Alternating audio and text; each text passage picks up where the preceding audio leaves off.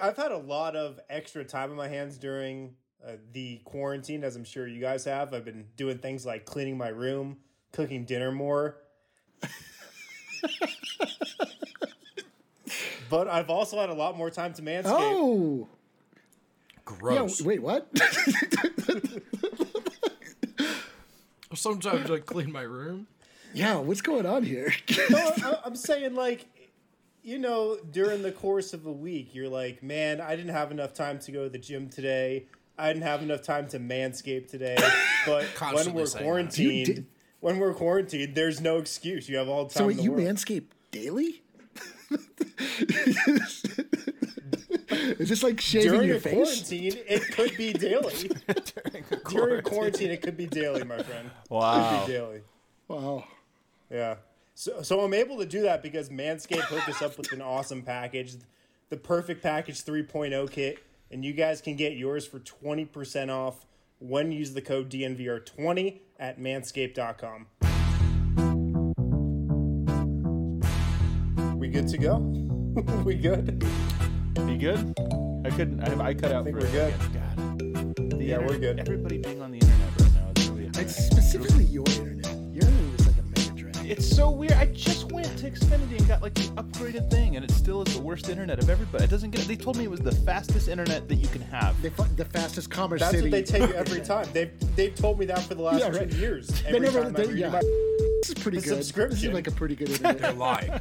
They're lying. Oh to yeah, your face. we're gonna up your internet big time. They know that we don't know how it works, so they're like, no, this is faster for sure. That's why you got to pay They're more. like, would you like 3 months of the Encore channel? Like, I don't know. I guess. Yeah, sure. I'll take Sure, that. Yeah, yeah. What's on there? No, okay. All right. Well, welcome and everybody to the DNVR Nuggets podcast. All right, applause. Round of applause. Yeah. I'm your host, Adam Mares. I'm joined to my top left, as always. It's Eric Weedham. Hooray! Hooray! Yay! To my bottom right, it's Harrison Wind. Hyped to be here just because I did not have to watch Rasul Butler for 4 quarters tonight. Man, that's some real talk. We're going to get into that real fast. And then, of course, as always, last but not least, Brendan Vogt. Rasul Butler was like the third option on that team. So He was a little underrated, if I might say. Oh, God. We're really...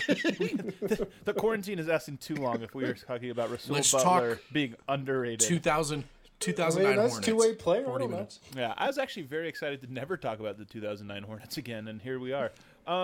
Tonight we just wrapped up watching Game 1 of the second round, the Western Conference semifinals, against the Nuggets and the Mavericks, and the Nuggets cleaned up, took care of business in a 14-point dominant win. I was shocked to see the Nuggets come out the gate and storm the gate. No, but it was fun. It was so the Mavericks go 4-1 in their first round series against, I think, Portland. And they arrive at, so Denver... San Antonio, I think. Oh, San Antonio, you're right. San Antonio's. Denver goes 4-1. So you get a matchup that, on paper at least, was kind of exciting, kind of interesting. You also just get a lot more, good players. Am I cutting out on you guys? No.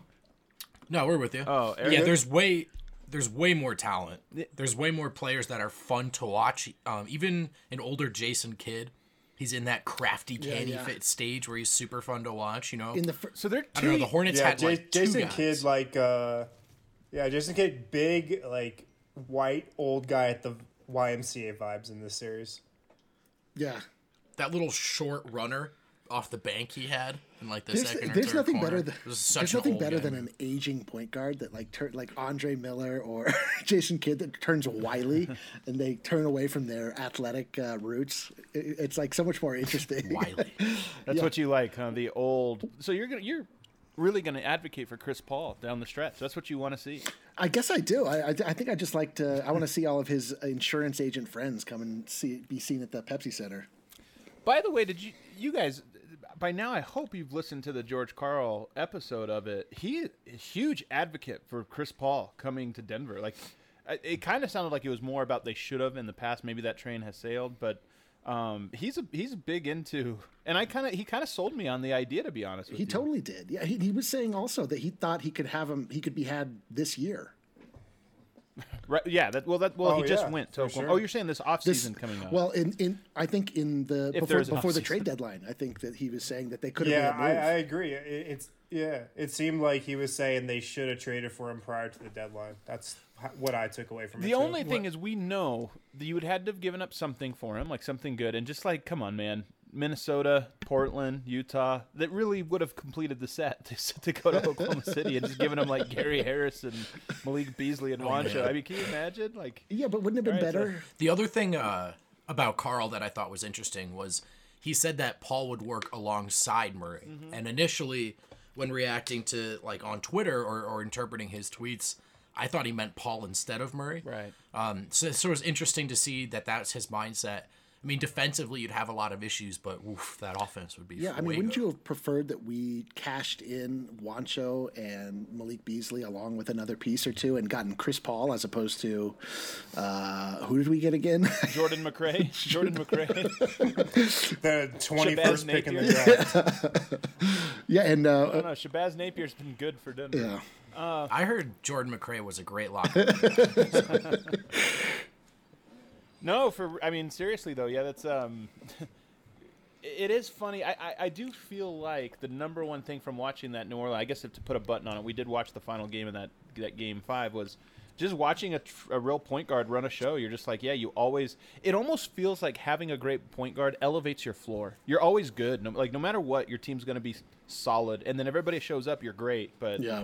I do wonder if that's the thing. Like right now, Jokic is the floor raiser. Like when he's on, your team is at least a 500 team, no matter what else happens. My God, George Karl was so interesting to listen to. Like his thoughts on Jokic being that everything he said, I was like, that's exactly correct. That's exactly what I thought and have thought, but could never put into words. Like when he was saying that Jokic likes to have the responsibility, but he does not want all of the responsibility. Yeah, that's like the perfect way to phrase that. And I think a lot of that has to do. I think a lot of that has to do with being a big, though. Because I do think Jokic wants the ball to go through him, but I think it has a lot to do with just like, if you can't get him the ball in an easy spot for him, then he has to go out of his way to orchestrate it in ways he doesn't want to. And I think that was even more the point. It wasn't. I think if Chris Paul came here, I don't think Jokic is going to be standing in the corner. I think it's more just about like, you know where I want the ball at the free throw line, and Chris Paul can get me that without me having to like do something crazy just to get there. I think that's really kind of what he's hinting at. Well, did you guys see how easily Dirk got the ball in this series? Oh, yeah. Especially in the first half, wherever he wanted it, on the elbows, on the wing. Because he had Jason Kidd passing the ball. Yeah, that's a great point. Yeah, that's a really great point. Underrated aspect of Dirk's career, playing with young Steve Nash, late Jason Kidd, some good point guards for him. Makes a big difference for a dynamic big. Before we go, let's do this. Let's move on to the Dallas series in segments 2 and 3, because I kind of want to hang on to George Karl. So if you didn't listen, on Friday we had George Karl on the show, and it was an hour-long conversation, a little over an hour. It was and he excellent. Just dropped. Excellent show. I thought I thought so too. He dropped a lot of gems, including about the American healthcare system, which I was not expecting. I did not expect him right out the gate to have some takes there. No, but he was just fascinating, and I think we obviously have a reflective George Karl right now. But we also have, like, he's still opinionated. Like, it was funny to me, whenever you interview a person like this, I'm always like, okay, well, are they not going to say anything? Are they going to play it safe? Are they going to, like, tip? He just went right into anything you want to, like, let's just he actually asked the Jamal Murray question. I had it ready to go, but he was like, let's just get into it, because I'm sure you've seen what I've said. The Nuggets need a point guard. And it was just fascinating. And I'm with you, Eric. I think not only did I agree with a lot of what he said, I just thought he had some really interesting perspectives on a bunch of different things that I don't know. It was fascinating. I want to hear more from George. Me too. Karl. He's not somebody that I ever thought of as, and I don't know why I didn't, but I never really thought of him as being like a super hyper basketball intellectual. I just sort of thought he was I don't know, just kind of a hot-headed coach and sort of lost control of his team, and he had a bunch of misfits that just ran the court and did as they pleased. But listening to him talk and the way that he was explaining his philosophy and like being able to see how it was applied to the way that he was managing these games, I was like, wow, I cannot believe what a raw deal George Karl got in general. Like he was really dealt like a terrible set of cards. And the fact that he got fired the year after he won Coach of the Year, and, I mean, it's crazy. I was so intrigued by it. And he was just so interesting to listen to. And there's something about being like in the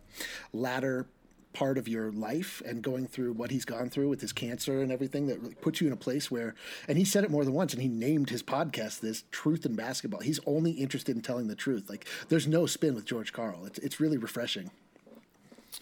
Yeah, I mean, there's definitely self-spin. I think there's some spin. There's it's his truth. Well, that's true. It's true. But still, that's so valuable. Like, he's not going to filter what he believes. True. That's what you mean. I think. So I was thinking about this a lot throughout the course of this last season, because Scott Brooks just led a ragtag group of nobodies to one of the best offenses in the NBA. And when he had Kevin Durant and Russell Westbrook, he did not do that. and I wonder if part of this is, and I actually believe this wholeheartedly, that so much of the NBA is like, these players have a lot of power. And go ahead. We don't know if like Durant and Westbrook iso ball in the fourth was Brooks' decision. Right. You know, if Brooks had his way, it might have looked quite different. But how do you tell Kevin Durant and Russell Westbrook what to do? And I think it's the same, perhaps, even with George Karl, where, you know, I think, and you could tell from listening to him, he would love to have a Jokic. I mean, he would just be so excited to be like, look at this, like, multi-tool I have to do with creative stuff, and he's so willing to pass and share the ball. But sometimes you just have J.R. Smith, and you're like, what does it matter what play I call? And it does kind of remind me a little bit, Melo and JR, just the whole vibe of this team really keeps bringing me back to Michael Porter Jr., because I see a lot of Michael Porter and Carmelo, and we'll probably talk about that here in a little bit. But I do wonder if there's just a little bit of, Malone probably would love to do a lot of different things. It's what can he accomplish? And what does he know that he can accomplish, rather than maybe just always what does he believe? I don't know. Such a good point. Nobody has a response. I thought the most interesting thing that George Karl had to say, and we talked about this a little on Monday's show, but when it seemed like he was saying how he had some regret in terms of how he handled Melo, how he handled JR, specifically JR, he was like, man, should I have just been playing this guy 30 minutes instead of playing him 20 minutes off the bench every night? What could he have been? So I just thought him, just from like a reflection standpoint, was super interesting, because he's at that time in his life now when he's obviously reflecting back on his 40-year career in the NBA and probably has a lot of regret. I just thought what he said about Melo and JR, I thought that was fascinating.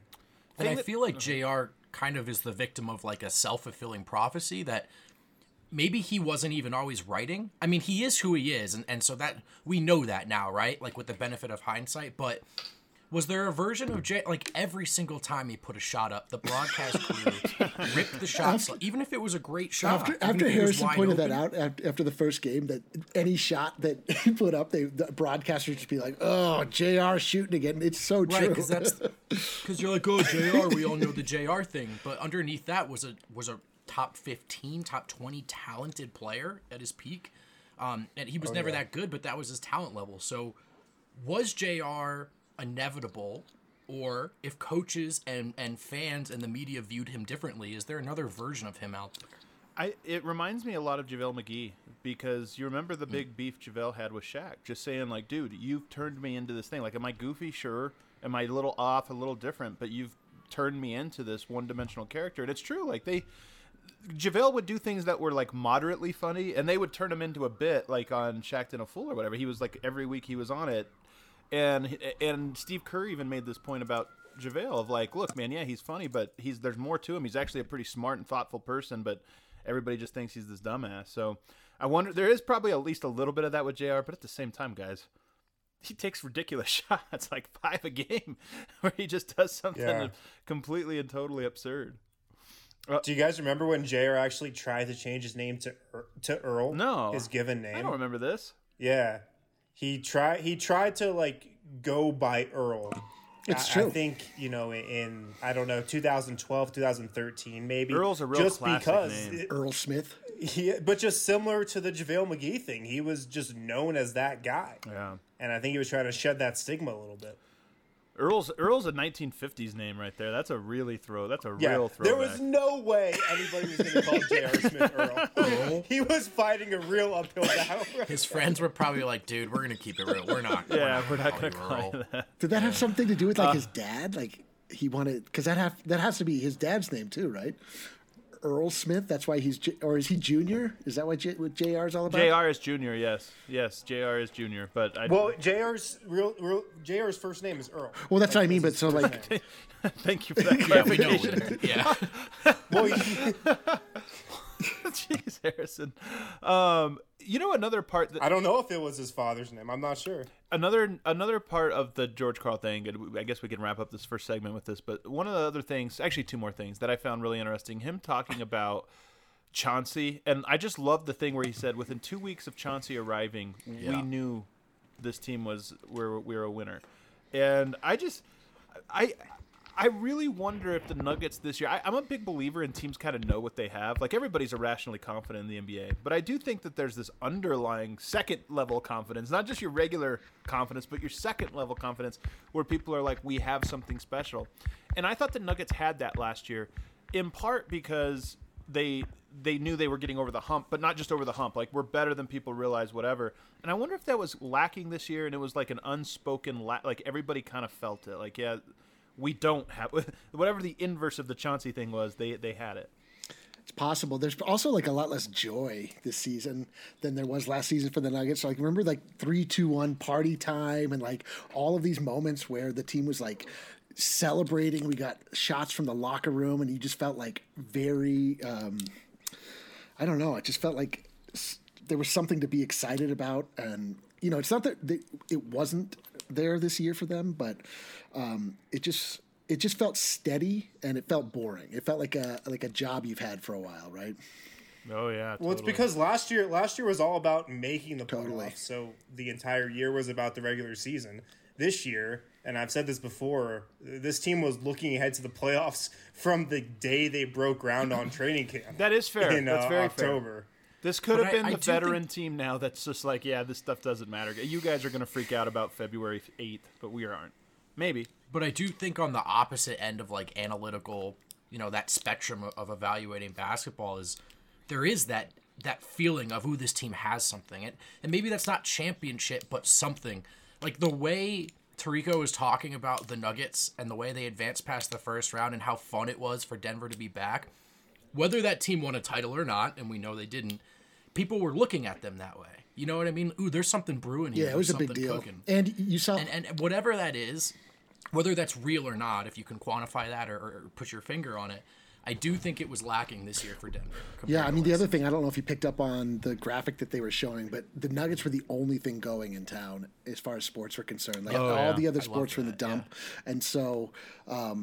last year in the playoffs, like the support was strong, but it was a little soft, and I think it's because the Nuggets were sharing the spotlight with the Avs, exactly. And so, like at this point in time, where Ryan Koenigsberg was creating his own Birdman mohawk, and like, I mean, Brendan, when you would walk into the stadium, there'd be like 6 D-lines out there, like hawking shirts of Birdman that they'd made, like trying to sell you stuff. And like, I have a Mellow shirt that I bought outside of Pepsi Center. I had a Birdman shirt. I had a Chauncey shirt that I bought, like from all these like these street vendors, like because people were in, and it was like a big deal. Like it was the big ticket. There were so many characters though that like, who would you dress up as if you were going to dress up as a current Nugget player? Like Birdman was such a costume. Everybody did the Birdman. Everybody in Colorado between the ages of 6 and 22 dressed up as Birdman for one Halloween during this run. Yes, yeah. Who would you dress up as now? Like Mason Plumlee. Like what does that even look like? Yeah, who would you dress up? Like there's no characters on this team. Like zero. Just go as Bol or Adam's clothes. He's not even on the team. Yeah, kind of. No, the other thing that the last thing we can move on to commercial here, Lynn, you can queue up. The other thing with George Karl, I thought was, I genuinely got the sense that he was interested in the Nuggets. Kept tabs on the Nuggets. He kept calling himself a fan. He said, "I'm a Nuggets fan," and I thought to me he desperately wants back in, like.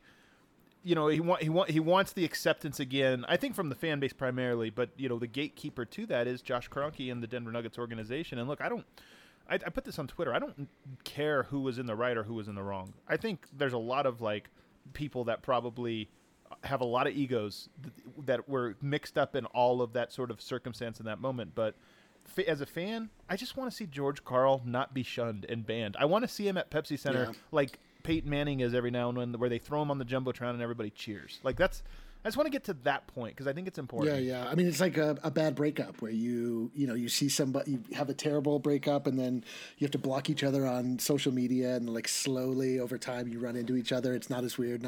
You have friends that like are talking to each other, and then after a while you're like George Karl was in that place of acceptance where he's like, I don't care, like I want to see him. Yeah. Who do you want to be, the Lakers or the Knicks? Because the Lakers have like 7 decades of legacy, and everybody's welcome into the arena. And anytime when any of the guys come back, it's like, hey, this Laker legend. There's a thread that runs through every single era. Then you have the Knicks, where Charles Oakley is getting kicked out of the arena by the, and like there's public spats between him and the owner. And it's like, guys, the Knicks also have history. They just don't celebrate any of it. And there's like, and the Nuggets aren't as bad as the Knicks, thank God. But it's, for me, I'm just like, you know what? I want to see George Karl. He's a huge piece. There's 3 successful eras in Nuggets history. He's part of one of them. Well, I mean, like, can we just have him back? He's one of the only guys alive, like that you can still honor in this way. I mean, they just retired. Brendan didn't say and move on because he's not interested in this conversation. I think it's super fascinating. No, I just want to get to an ad read. It's just time to keep it moving. No, I think more than enough time has passed, and he'd get a standing O, a long standing O, like a full 60-second standing ovation if he was at a game. They showed him on the jumbotron. The Nuggets have a history of just being really slow to this. Like it took them a long time to retire numbers, and like, so I don't know. You know who would come out? Enough time has passed, and just the fact that the Nuggets are a good team. You know who would come out looking really, really good and in have that a good circumstance is Josh Kroenke. He would come out looking really, really good for bringing him out and celebrating him. So anyway, Harrison, take us away. Guys, right now at Breck Brew, they've been a partner of ours for a long time, and we're asking you to help them out. Everybody's struggling a little right now in the times that we're in, but the Breck Brew Farmhouse is still open, located in Littleton. They're doing special curbside pickup. They got a special menu that they're doing right now. Give them a call, 303-803-1380. They just expanded their delivery radius, so they're delivering to more places in Denver now. And they're also offering $5 off your food and beverage purchase when you use the code DNVR at the farmhouse. Tons of awesome stuff on the menu, so make sure to give them a call, 303-803-1380. So what does that mean, use the code when you're on the phone? You just mentioned that? You just mentioned DNVR. You say I have the code. I have the code. And don't make me say it. The 18-year-old at the counter goes, what? And also, guys, support Bojo's as well. Harrison's on like a 5-second delay somehow over there. You guys noticed? I have noticed that. It's throwing me off. And he's always like looking like so intently into the camera, like what? Okay. Sorry. You'll catch this in a second, Harrison. Hold on. All right. There it is. Do you guys want to shut up and let me do this read? Or please. Kind of, yeah. All right, great. So Bojo's has also upped their offer in the times that we're in. They're offering 30% off takeout orders at all of their 6 Colorado locations. DoorDash, of course, also delivers Bojo's, and they're also offering to-go orders at, like I said, all 6 of their locations. 30% off takeout. All you got to do is ask for it. I don't even think you have to use a DNVR code.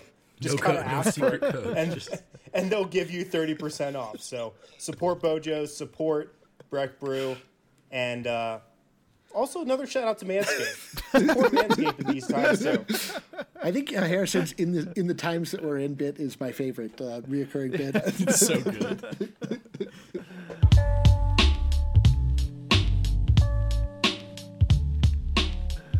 All right, guys, let's move on to this game. Game 1, Nuggets Mavs. Number one note I have, everybody just pull out your notebooks or whatever.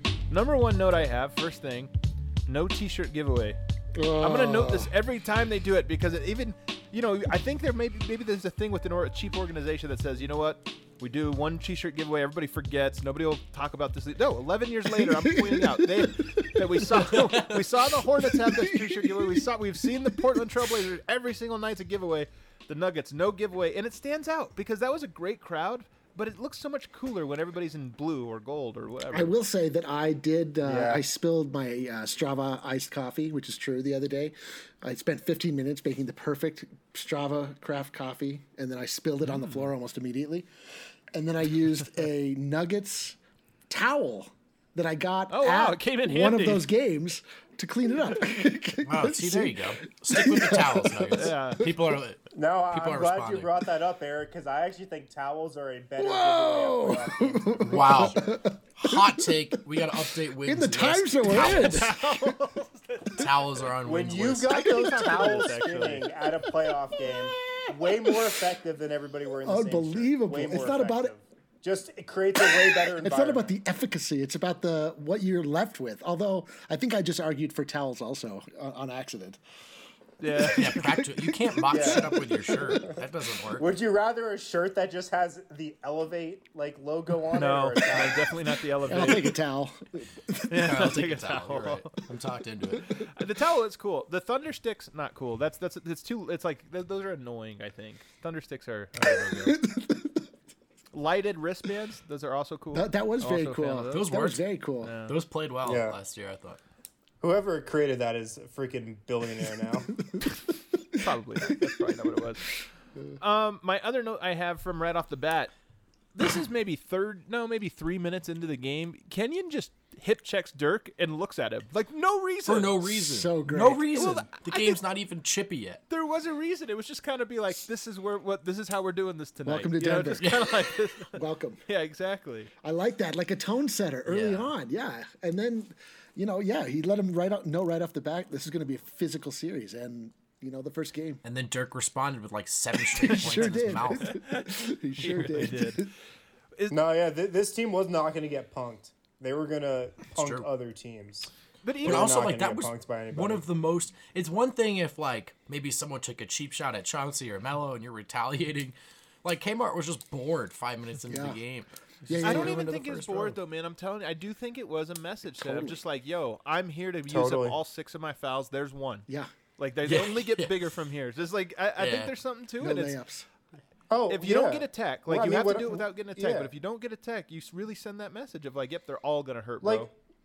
would you have been surprised if Kmart and Dante Jones came together in the locker room before this game and were like, all right, game one, we got to send a message in the first couple minutes of this game? No, they definitely Yeah, did. And I also noticed the Mavericks didn't really, like, no one got in his face. Nope. You know? No. No one really wanted to send a message or retaliate so at all. true. No, this And team that- was maybe that does set- intimidating. They were intimidating. Maybe that yeah, does set like a in tone the for something. locker room before this current Nuggets team would go to a playoff game, they'd be like, "We need to send this guy a message on Twitter," and then they would just like I know who is the Plumlee really is the closest to an Oh, my enforcer. and God.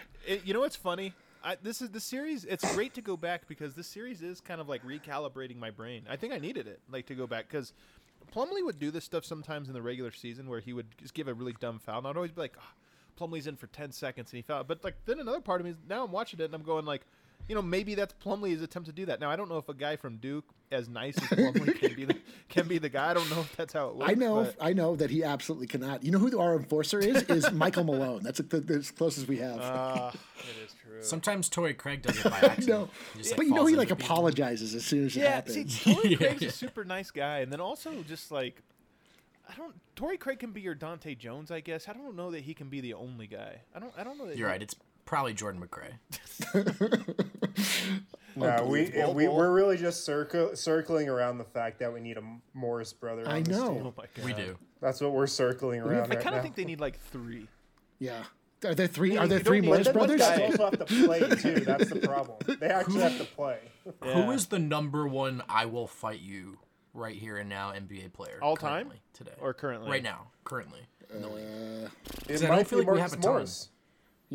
Yeah, but I kind of feel like they like to talk. I feel like you know what I Yeah, mean. Like who's that guy who's rep really is like, bad at- actually maybe you shouldn't do that.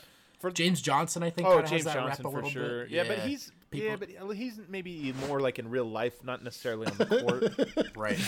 In real It's life, just he my will. point being, there's not as many of those Bobby guys. Portis. Though, you know what I mean? Yeah, yeah. yeah. Bobby Will hit a Bobby teammate. Portis actually hospitalized a teammate. Like, and sent him And out then of the got NBA. the other guy He traded. left the NBA. that's too funny, man. So maybe Bobby Portis, those crazy eyes. Yeah. God, he's terrifying. Jokic's brothers tried to fight him one time. So. Can we get Jokic's brothers on the team? That would probably solve all of our problems. Oh man, I have a feeling they would both send these fouls every game, no matter it would what the be circumstance. incredible.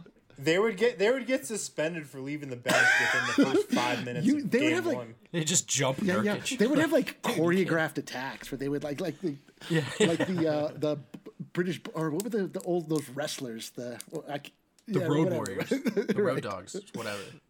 How do you guys know this stuff? We're totally wrong. So Another another note that I have from this one. This is a downer.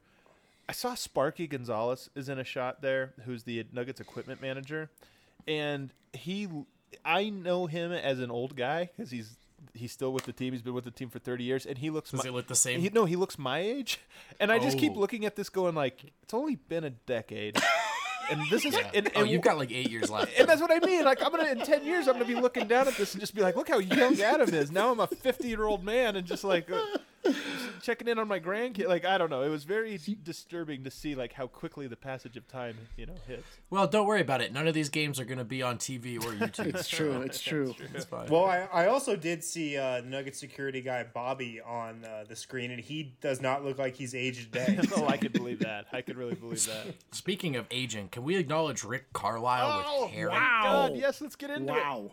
We forget almost how much Rick Carlisle looked like Jim Carrey. Young Rick Yes. Carlisle, dead Yes. ringer. There's people that Yes. share similarities, and like I could see that. It could be a younger brother, it could be whatever. No, he could sneak into a club as Jim Carrey, and they'd be like, For "Hey, sure. Mr. Carrey, if there's Exact anything same you hair. need, we have it for you." Wow. Exactly. That's true. He's also not half as intimidating with hair. He's so much scarier without it. It's unbelievable. It's so true. When he first came on the screen, weren't you like, dude, that's fake? That hair looks fake. Yes. Like, he's wearing some kind of weird wig. Like, what is this? Yeah, his I hair actually looks went- way too It's perfect. really Way too perfect. Unbelievable. You get Terry Stotts also on the sideline there, who's a George Yeah. Karl disciple. You got a lot of basketball. Yeah, but that's in there. That's the funny thing about aging. Like at a certain point, you just stop aging. Like if you're Hubie Brown, like Hubie Brown has been the exact same age for the last 20 years, which is just old. And Rick Carlisle, God bless Hubie Brown. Rick Carlisle has aged, 50 years in the last 9 years. So I don't know how that's worked out. So the meat. I have another hair note before we move on real quick. Please. On a delay. Dirk's hair was absolutely Luscious, flowing in this game. luscious. And I remember this note about Dirk's hair. I can't remember where I read it, but he would always cut his hair at the beginning of the season so it would grow out to this length for the playoffs, and it would Love that. really be flowing come Love that playoff from time, which I thought was awesome. Man, we need Jokic to do something like I this. know, but like, why deny yourself this flowing hair at the beginning of the season? You can maintain this length the You got to entire earn year. it. You got to earn it. By just you got to being- earn by it. just You got to being make the alive? Oh, I playoffs. see. If you get out of the playoffs, you got to shave your head again. It's like a shame. The shame of shame. The meat of this game, though, this is another game where Carmelo was very good in the fourth, but Chauncey, just was okay. I mean, he ran the show. He didn't really stand out. This was another Wasn't a game great where it game. was just like the others. The story. Birdman got our game ball, and I think deservedly so. 6 block shots was just everywhere. Anthony Carter, who has become a punchline in Denver Nuggets lore, was incredible. It was a great. So good. And Nene, right after you tweeted at him about how he was worse than you remembered, His footwork. He did travel footwork, again, yeah. though, after I put that out there. he did. That's true. But 18 first He half points. had two of the hardest slams that I remember seeing at the We- Pepsi Center. Also, In 2020, we always talk about depth doesn't matter as much in the playoffs and all that. And 3 bench players won that game. totally. So true. I know it. We say the dumbest stuff. I swear to God. They become maxims, and it's just everything slows down. They're like, and yeah. bench doesn't matter. I heard that. It's bad to have a I bunch read of good that. players. That's a thing you don't want. What jumped off the screen to me about Nene was he was so much quicker than Yeah. Eric Dampier. Yeah, well. And this was in that era in the NBA where every team felt like they needed to carry 3 7-footers just Yeah. for the hell of it. Just to eat up minutes at the 5. Oh, we need a 7-footer on the floor at all times. Like, remember those Miami teams? They had Dampier, Joel Anthony. Anthony all these just terrible 7-footers just eating up minutes. It was just like this weird age of the NBA where every team thought they had to have 2 or 3 of them. Eric Dampier was living out a nightmare in Game 1. My God. That man is glued to he's like a rhinoceros with a torn ACL. He's just not getting off the ground. And like Melo rejected him twice at the rim. Yeah, that was not great. It was not a great look for Eric. Noted elite defensive rim protector Melo.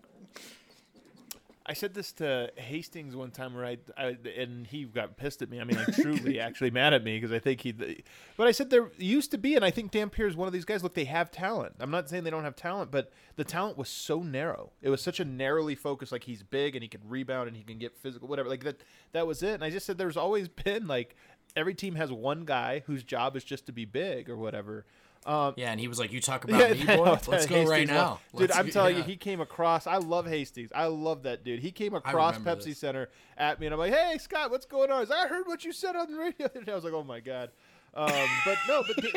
But my point is, Dampier is that guy. Like, he just is like a really big-bodied, strong guy that like, but kind of useless. Yeah, especially in hindsight. I mean, there's a lot of hindsight going on. There's a lot of like Josh Howard in the first quarter of this game takes back-to-back shots with his feet on the line again. The off the dribble pull-up jumpers with his foot on the 3-point line. Where you're just like, why? That was just so classic Josh Howard. That's what I think of when I think of Josh Howard. What a trip! What a trip watching Josh Howard again too. That was fun. Yeah. He's one of those guys you forget about until someone says his name and you know a lot about him, right? But how quickly do you forget about him? He's a guy I want to. Well, yeah, because he absolutely fell off the map after this season, and that's why I want to see if he's actually good. Yeah. Right. Him rolling his ankle though is so he rolls an ankle in the first quarter. I was so much about the series, and it was true the first one where I just wanted to be like, okay, what was the storyline? What happened that really put it on? And I'm not saying it would have changed the whole series, changed the outcome, but you know, Josh Howard's pretty important. Probably the third most important player on that team, maybe fourth if you want to put like Terry. Yeah, he's the Rasul Butler of. Rasul Butler, too. But he gets injured like right away. He had been battling with an ankle injury, rolls it really bad, and like it. I really wonder if that affected the series. You know how it went. Nobody's there to guard Melo now. Yeah, I don't know. I felt like the story of this game though was for a second straight game, and this also happened in Game 5 of the first round. Chris Andersen changed the game with one play, and in Game 5 it was a block, and in this game. It was in the first quarter when he was guarding Dirk, and Dirk like did a couple pivots and threw up that air ball that I don't even think hit the backboard and just like went straight out of bounds. And the entire game changed after that. And what I was thinking about was in every interview that Chauncey did during this series, he was always talking about how the bench was like what Denver really leaned on. And it was true. The bench changed Game 5, and they changed this game as well. Yeah. No, Birdman was incredible. You know what else he was really great at? The after big play celebration, like so good. He gets the crowd going. Like I'm sure that a block shot, and then he just kind of would stare at the camera, but not for 1 second, for like 5, like to not even get back into the play and just not even playing. Yeah, or he'd look like point directly at somebody in the crowd. It just was like he was so good at getting the crowd to be like, "Oh hell yeah, let's do this." Brendan, I feel like that's a skill. Brendan, did you have any indication that Birdman was this dope? He was the first Denver Nugget that I like cared about. Oh, okay, cool. So this is not and I remember totally watching back then. But but I kind of remembered him more as like a fun sideshow act. Like watching this game, the game ball was legitimate. Yeah. Some of those blocks were freaking. It wasn't that just. Did you have any indication that? Did you have any indication that he also had a pull-up jumper because he hit another one today? Well, yeah, I listened to the DNVR Nuggets podcast. So. But like, he could have been a 3-point shooter in today's league. It's true, but yeah, like his blocks. It's not like he like got a finger on the ball. Been. Like he swatted the ball, like just punished the ball. It was like incredible. And he would jump from these like he'd be like, "There's no way that you're blocking that shot," and he would throw it in. He tried to block everything, and so he would jump at some stuff. But there was one play, I think like the refs call it blow a whistle. And he jumps from like the free throw. The play's pretty much dead, and he jumps all the way over to block like this non-play. And it's just like, that was his thing. He was so focused on blocking every shot that went up that he was going to try to block at least 50% of the shots that were taken. He tried to block. I love it. I love Birdman. I cannot believe how much I love Birdman and how much I forgot I love Birdman this much. I'm going to apologize to Birdman on Twitter. Do we have his handle? We need to get him on the Is show. he is what on we Twitter? need. We Absolutely. need to get Birdman. Yeah, he's definitely not. He's not on Twitter. He's At not on Twitter, Birdman. I don't think. Yeah. No, Birdman would be great. But as you mentioned, Anthony Carter also just phenomenal. And here's the storyline to me of this game. We get into the fourth quarter. Nuggets actually, I thought Nuggets didn't pull away. Like the Nuggets were outplayed the Mavs the whole game, but it was one of those games where like going into the fourth, Nuggets are up 4, and you're like, man, I feel like they dominated. How are they only up 4 points here? But then they break it open, but they break it open behind Anthony Carter, J.R. Smith, and Birdman. And I'm trying to think, if we just go position for position, and really it kind of fits even stylistically. Monte Morris is Anthony Carter. Malik Beasley's J.R. Smith. I know he's not on the team anymore, but just roll with me for a second. And then Birdman is Mason Plumlee. Can you imagine those 3 guys closing out a playoff game, let alone game 1 of a playoff series? Like, I just can't imagine it, but that's what happened. Yeah, last year I could. This year, obviously, I can't. I mean, there's no way Mason Plumlee has that kind of an impact on a playoff. No.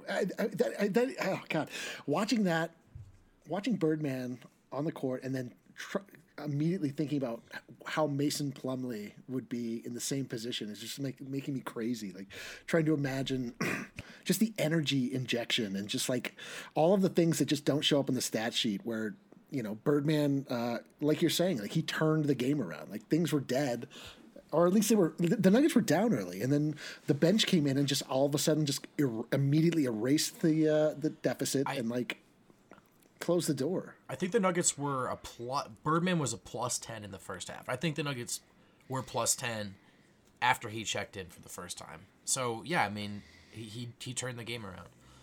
Yeah, I mean, and then also, can we talk a little bit more about J.R. Smith?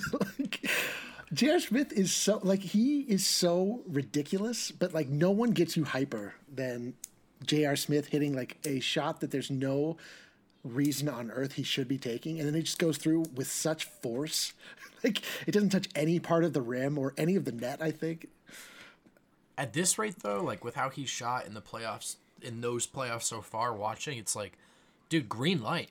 Like shoot whenever you want, man. And not only that, like his like JR was so just so shifty. I felt like the way he moved, nobody moved in 2009, or very few players moved in 2009 like JR moved. It's true. Like he had a couple of finishes at the rim where I guess you would call it a Euro step. I don't remember hearing that term during that time, but where he like stepped around Jason Kidd in the lane and like did a super acrobatic finish. Like it was unreal. Denver Rubber Company, the most reliable local partner for your long-term projects. They've been doing it since 1972. Denver Rubber Company has provided the highest quality products, from custom die-cut gaskets to molded rubber, custom contract manufacturing, and custom hoses. And you guys know Denver Rubber Company is your one-stop shop for anything that has to do with snowplows. Their blades can actually be cut to any length and slotted to meet your exact specifications. Call them today for any snowplow needs, custom gaskets, hoses, etc. 1-800-259-0010. Or you can visit them at drcfirst.com/DNVR. Of course, tell them who sent you.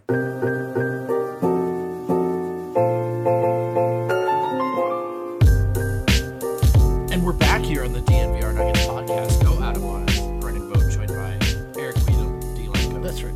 And Harrison Wind. Guys, while we wait for Adam, I had some miscellaneous notes that I just kind of lay them on us. Love miscellaneous notes. Eric, you hit on one of them already, that the Nuggets were the #1 sports story in the range at the time. I just thought that was really interesting and good context for why the crowd was so hyped. It's not just that the Nuggets were back, but as we kind of saw last year, the formula for people caring about the Nuggets is not just them being good, but the Broncos struggling, you know? Yeah, I mean, it's... You just it wasn't as cut and dry as that, but I would say that the Nuggets were super popular the entire time Melo was here. Wouldn't you say, Harrison? Like the Nuggets were the top story as soon as we got that number 3 pick. Like, you know, everyone was saying, you know, obviously that, you know, there was a good chance we were going to get LeBron when he was coming out, and yeah, obviously we didn't. Oh yeah, the Nuggets back in this day were, I think, substantially more popular than they've been, you know, up until this season, and maybe even more popular than they were this season. I would say this season feels just the buzz in the town, everybody watching the games, you know, every night. it just had more buzz, I think, even than this season. It's true. It's like the way that this town embraced Philip Lindsay this past season, where you see people wearing afros and things. Like he's like a Halloween costume. I mean, that was Birdman back in the day, and but Melo was, as soon as Melo hit the scene, like Melo immediately the first year he came took us to the playoffs, and every year after, and the Nuggets felt like they were a legitimate. Something to actually worth paying attention to, and part of that like 09 team's charm, I think too, is you go out and you make a big name acquisition, but that's also a hometown guy in Chauncey. So you've gone and found talent externally, but it almost feels like an organic in-house move, if that makes sense. Yeah, I mean, we made the big move the year before getting Allen Iverson. That felt like a big deal. Like all of a sudden we were legitimized by bringing in like an actual, NBA royalty. And then exactly trading him to get Chauncey Billups. It's a homecoming. Chauncey Billups had been the MVP of the NBA Finals. They'd been on top for a long time. He was Mr. Big Shot. And, the fact that it worked, it took a little while for all the pieces to come together, but when it worked, it was just like, I don't know. The blueprint. Yeah, the Nuggets just went. Chauncey was Denver's. Also, this team was so. Chauncey was Denver's LeBron. He's the only hometown kid that actually makes a difference. It's so true. Who else? Reggie Jackson, the Colorado guy. Paul Millsap, apparently. Well, I guess, yeah. Which nobody knew until he actually arrived here, and I was like, really? Had no idea. Yeah, I wouldn't describe Nick Nick Fazekas, Lou Amundsen, these guys are obviously talented to get into the league. Yeah, I wouldn't describe Colorado as a huge basketball Derek hotbed White? outside of Derek White, Adam Mares. The list is dropping Chauncey off here Billups. really fast. Deep drop off. The Derek White thing was got less and less. Oh my fun God. as that series went Oh my on. God, it would have been the worst. Really would have been the worst. Completely unrelated note: did Hubie Brown call the Celtics Bulls first round series the greatest series in the history of the league? Did anyone? Did he else really? catch that? That was I remember that every Derrick game went to Rose, yeah. overtime. It was super. Yeah. Oh, the that Bulls, is true. There was right? 3 or 4 On overtimes air. in that one series alone. So I guess if you we're trying to say in a vacuum or something or whatever, okay, but Sure. He said that, and I tripled it. I was like, dude, you've been around a long time. I don't know if that's true. If anybody would know, it'd be Hubie. But I do remember that series being super insane. Really good. It was really fun. Yeah. Another random note I had here, guys. John Elway introduced Chauncey Billups in the starting lineups apparently in this game as, quote, the new number 7. Can you imagine how lit Pepsi Center was for John freaking We Elway didn't have to. doing We the saw player it. introduction? It was lit. But imagine if you were there and you heard it. Oh yeah. That place was popping off. Also, can we get my guy John Elway an actual legit authentic NBA jersey, not some Did he have a knockoff swingman swingman on? Was he jersey rocking that a he was fake? wearing? Oh, jeez. Yeah, it was bad. It was bad. My goodness. That is cool. In '94, I think it was Game 3 or Game 4 of that first round series where John Elway introduced the lineup and then said, "Let's get ready to Mutombo." Oh yeah. Yeah, that's the hallmark of any successful Nuggets playoff series is that John Elway has to announce at least one of the games. He has to come in. What do you think it'd be like if John Elway was the lead person at the Nuggets playoff game? I just don't know if it would play that well anymore. Oh, it would totally play. Are you kidding? Oh, it would totally play play. so You hard. kidding me? Come on, Dude, we just need that. He just hasn't been back. Dude, people would What do you go think, crazy. If John Elway were to do the intro, was on the court with a mic or something for the game 1 of a round of the playoffs, do you think it would have the same impact? Not the same impact. Yeah. People would still go nuts. The noise would be off the chain, but you do have to account for how many Denverites are What year were you- kind of what- new, what year man. were you born, A lot of us Harrison? don't. So you were 91. 7 when they won their first championship, or 6 or 7? Yeah. That's wild to me, man. I don't know, Eric. I don't know if it would have this. I think if Peyton Manning did it, or it would. Von Miller, of course, but Peyton Manning, I think it'd have a bigger Oh, dude, impact. there are no It might be louder. at there Peyton are than- no yeah. New Jacks that are going to Nuggets games. I'll say that first and foremost. Like these are Denverites. That is these a are good point, Denverites. Eric. You Like think? John Elway. Oh my God, dude! It doesn't matter any single Broncos quarterback that gets put on the jumbotron results in absolute pandemonium in Pepsi Center. Like Drew Lock gets it. Peyton Manning obviously gets it. John Elway always Kyle gets Orton? it. Like when they show Von Miller, Drew Lock's gonna have a 500 record. He'll be shouting out Nuggets in 5 Doing years. his of the raps. playoffs. you shut your mouth. You shut your mouth. Oh, He the knows Raptors, Jeezy, those guys. they kill me, man. He's They kill 5-1. me. He's 5-1. How many white guys know that song? I don't know that song. But I know Drew Lock, so that's all I need. I found myself a little bit, just a little bit, not a lot, just a little bit, rooting for Dirk in this game. I really like Dirk. I'm a big Dirk he's fan. great. Dude, Dirk is one of my top When he 5 goes favorite for like players 7 ever. for 7 in the first few Love minutes, I was Dirk. just like, there's part of me like knows he So doesn't dope. go off, and I'm just kind of like, oh man, could go for a Dirk game You know what's right amazing? now. Well, also, we covered Dirk's like farewell season and saw him where it looked like if he bent down to shoot, like his knees might lock and he would never stand up again. So it was really fun for me to, and again, I was younger, so to go back and really watch him with his legs underneath him, bendy. you just remember like really one of bendy. the greatest scorers to Here's another ever take for live. you for Dirk. He wins a championship 2 years later in a tough one. Like he goes through some really good teams to get it, and has one of the greatest playoff runs. I don't think you would know it if you watched him at this point of his career. He was really good, and obviously 2006. He had the MVP years, and like he's a really good player. But watching him, it's kind of like he shoots and he scores sometimes, but I don't know that he's a guy that can carry a team to a championship. 2 years later, he does. Yeah, it did kind of seem. I'm glad you brought that he'd up be like an also because the broadcast had that conversation, which was the Dirk conversation yeah. right up until he won it. Right? Can this guy do it? And Hugh, it's crazy to listen to Hugh be defending always right. Dirk. Right? If you, right, I know. If you're a fanatic past 2011, like Dirk's royalty, no one gets to take shots at Dirk. But you remember, like he was a guy who was too soft, who And he couldn't almost get it looked done. like it though.